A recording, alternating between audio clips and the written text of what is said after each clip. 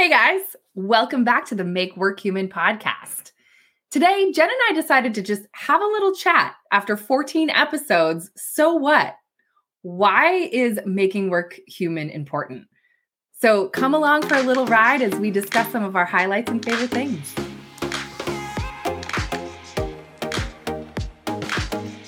I'm so excited we decided to do this episode today. This is kind of where you and I started together, is having these conversations about people's humanness at work. And I think this is where I get really pumped up about talking about this stuff. We've talked about a lot of stuff on this podcast. We've talked about emotional intelligence. We've talked about, vulnerability. Why do we keep talking about this stuff? It's so funny. So I was chatting with a fairly new connection of mine, this woman in Sweden, and she's just an incredible love. But we're talking about why we do what we do, and what's interesting is that, yes, I am a people forward person and I believe in understanding ourselves and I believe in human behavior and understanding human behavior. But when it comes to business, it's not just all about the kumbaya, everybody get along, happy workplace, passionate workers.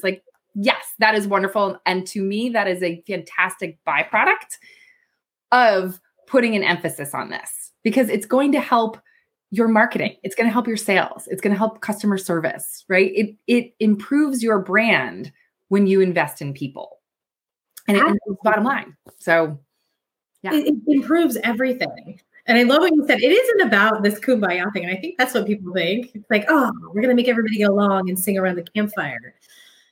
I was just having this conversation actually today with someone about sometimes making work human is doing the hard things. It is going to the place where you feel most uncomfortable because it's what's right and it's what will bring the humanness back into work. We humans are messy and complicated and emotional. We are not cogs in a wheel. We are not robots on, a line. And so sometimes it's messy and sometimes it's uncomfortable. It is. I was just having a conversation earlier this week with someone I hired to do some writing for me, and it's just not working, right? And without bringing in the humanness. So this is one thing we just sort of stopped, and I was like, you know what I do. We're going to have a conversation right now.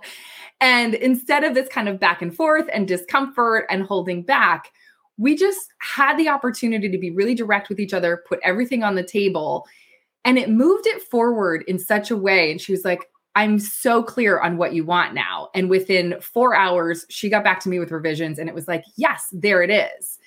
Now, that to me is bringing human to work. 100%. It's getting past all of the, I want to say a bad word here, but I'm going to try not to. Sometimes it's getting past the bullshit, right? For some reason, we've put all these layers of stuff onto work and what professionalism means. And I think we've got to redefine what being professional actually means. I agree, because I believe in being respectful, but some of the formalities, there are barriers through formalities to actually getting to that direct place to be able to have those important conversations. And that's what, I talk a lot about artificial harmony. We've created so much artificial harmony and toxic positivity. That's another crusade of mine, built on this, everybody be positive and it's all great and everybody get along. We're going there again. That is bullshit. That is not what this is about. What it's about is saying, I am a direct communicator. You are someone who's incredibly sensitive. We are not always going to see eye to eye when we talk, but we're going to do our best to come together in the middle so that each of us can get what we need. Yeah. I think that you bring up a good point. Like person to person, we're not always going to see eye to eye. And it's okay for us to have conflicts around that. It's okay. That's human. When we bury the conflict, when we bury the conversation, that's when work becomes less human. And when we have that artificial harmony and it feels like everything is heavy, and then we're less productive. So funny. On a call earlier this week, I'm teaching about productive conflict right now. And one of the people in the conversation had a very hard time with the word conflict. And she was sort of pushing back on me and saying, well, that's not conflict. That's, discussion or debate or whatever. And it was such a great moment because I was like, okay, right now, that feeling that you're getting, like talking about the word conflict, like that is like, we have to destigmatize that word. There's nothing wrong with productive conflict. And if you want to call it debate or discussion, you can, but that's not always what it is. It's that we've kind of demonized it to this one side of like mean-spirited personal attack. And that's not it. There's just some times that you're going to have to confront something and be in conflict with it. And it's all right. Yeah. And have the courage to put that all on the table. Sometimes that's what's best for the organization and for all the people in the organization is for me to raise my hand and say, I don't agree with that. And here's why. And let's have and you might believe in that. So let's have a conflict. Let's have conflict. Let's engage in conflict so that we can get to a better place on the other side.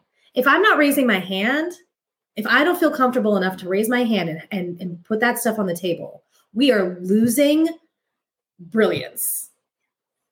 We are losing people's voices. And then we can become this homogenized like organization where only the people who feel comfortable raising their hand are saying things, and we lose diversity of thought.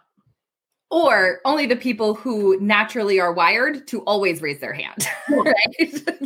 Some of the other stuff that we've talked about, and this is another big passion of yours and mine for sure, is when you understand who you are, how you're wired, and what your style is, then understand who your teammates are, right? So there are some of us that are just naturally wired to be really comfortable asserting our thoughts, ideas, and opinions. It just happens. Like we don't think twice about it.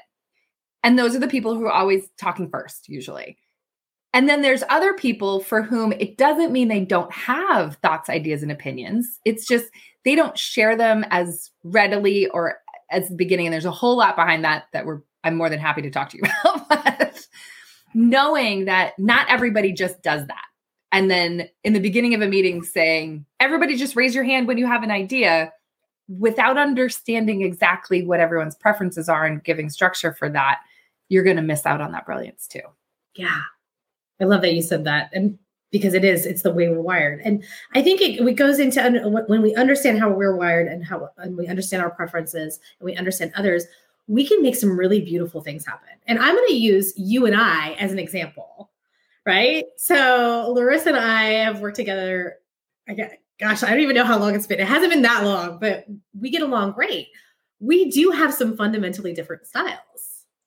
And we are working on this one project, and Larissa, I love her to pieces. She's like this creative genius, and she like puts all these things out there, but my brain does not work in that way. I need structure. And so yesterday we were working through some stuff. I'm like, can we just take this to like a bullet pointed list? Because I need some help. And if we weren't able to do that, we wouldn't be able to make the beautiful things that we make together. Exactly. No, I love you and I as an example because my brain is very scattered. I can be kind of all over the place and no detail and, big ideas. And in my head, it all makes perfect sense, right? I mean, I scribble things out on construction paper and tape it up all over my office. I'm very visual and color and that kind of stuff. But I am more than willing to stop and slow down and see like, oh my gosh, that is not what other people need. So yeah, like, thank you. And Jen, you do such a great job at asking for what you need and kind of interrupting that kid's craziness. Well, and that doesn't come like, that's not just magically happening. It's because you and I have done the work to understand how I know how I operate. I've taken the time to learn how you operate, and you've done the same with me. And so now, I'm very conflict avoidant usually. So I normally in some places I might not have said anything. I just might have said, okay, I'm just not smart enough and I just need to, be quiet. But because I've done the work and I know that that's what it takes for us to have brilliance and to bring the humanness back. Okay, I'm going to go there. But you have to do the work. Exactly. And conversely, in that example from yesterday, like you stopping me and calling me out on that, we've built so much trust that I know you're not making fun of the way my brain works. Yeah.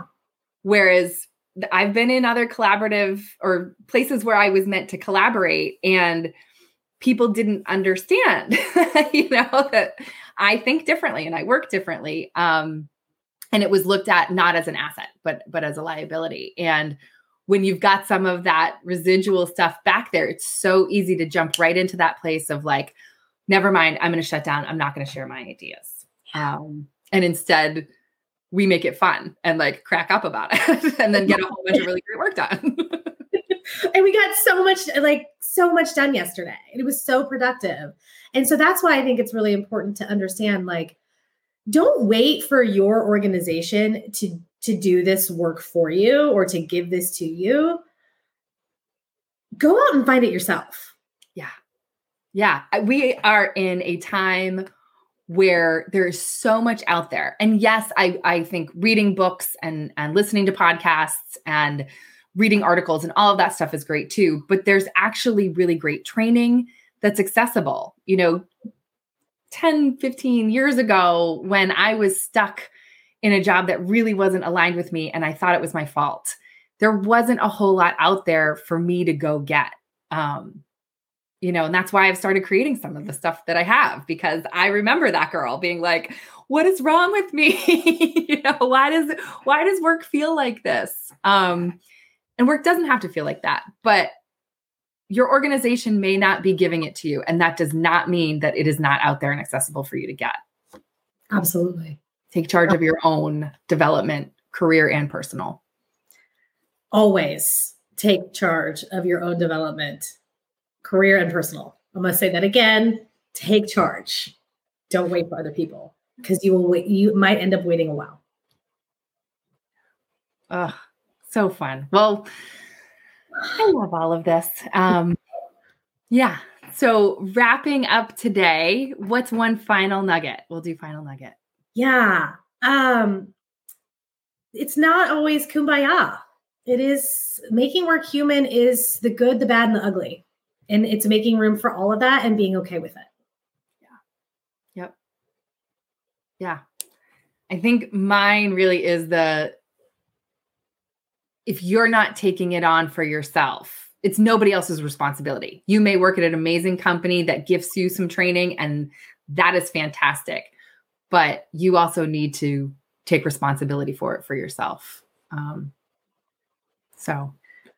Development is a personal responsibility. Yes. Very cool. Wow. Again, you and I could have this conversation forever. And we have, and we'll continue to do it off the podcast. Thank you so much for joining us and going with us as we just kind of dive back into why we do this and why we talk about this and why it's important. As always, please subscribe to the podcast. We've got some really fun stuff coming up in the next couple of weeks. Check out our website, www.makeworkhumanpod.com. And join us next week as we start to explore how to take some of this development into your own hands. Thanks, everybody.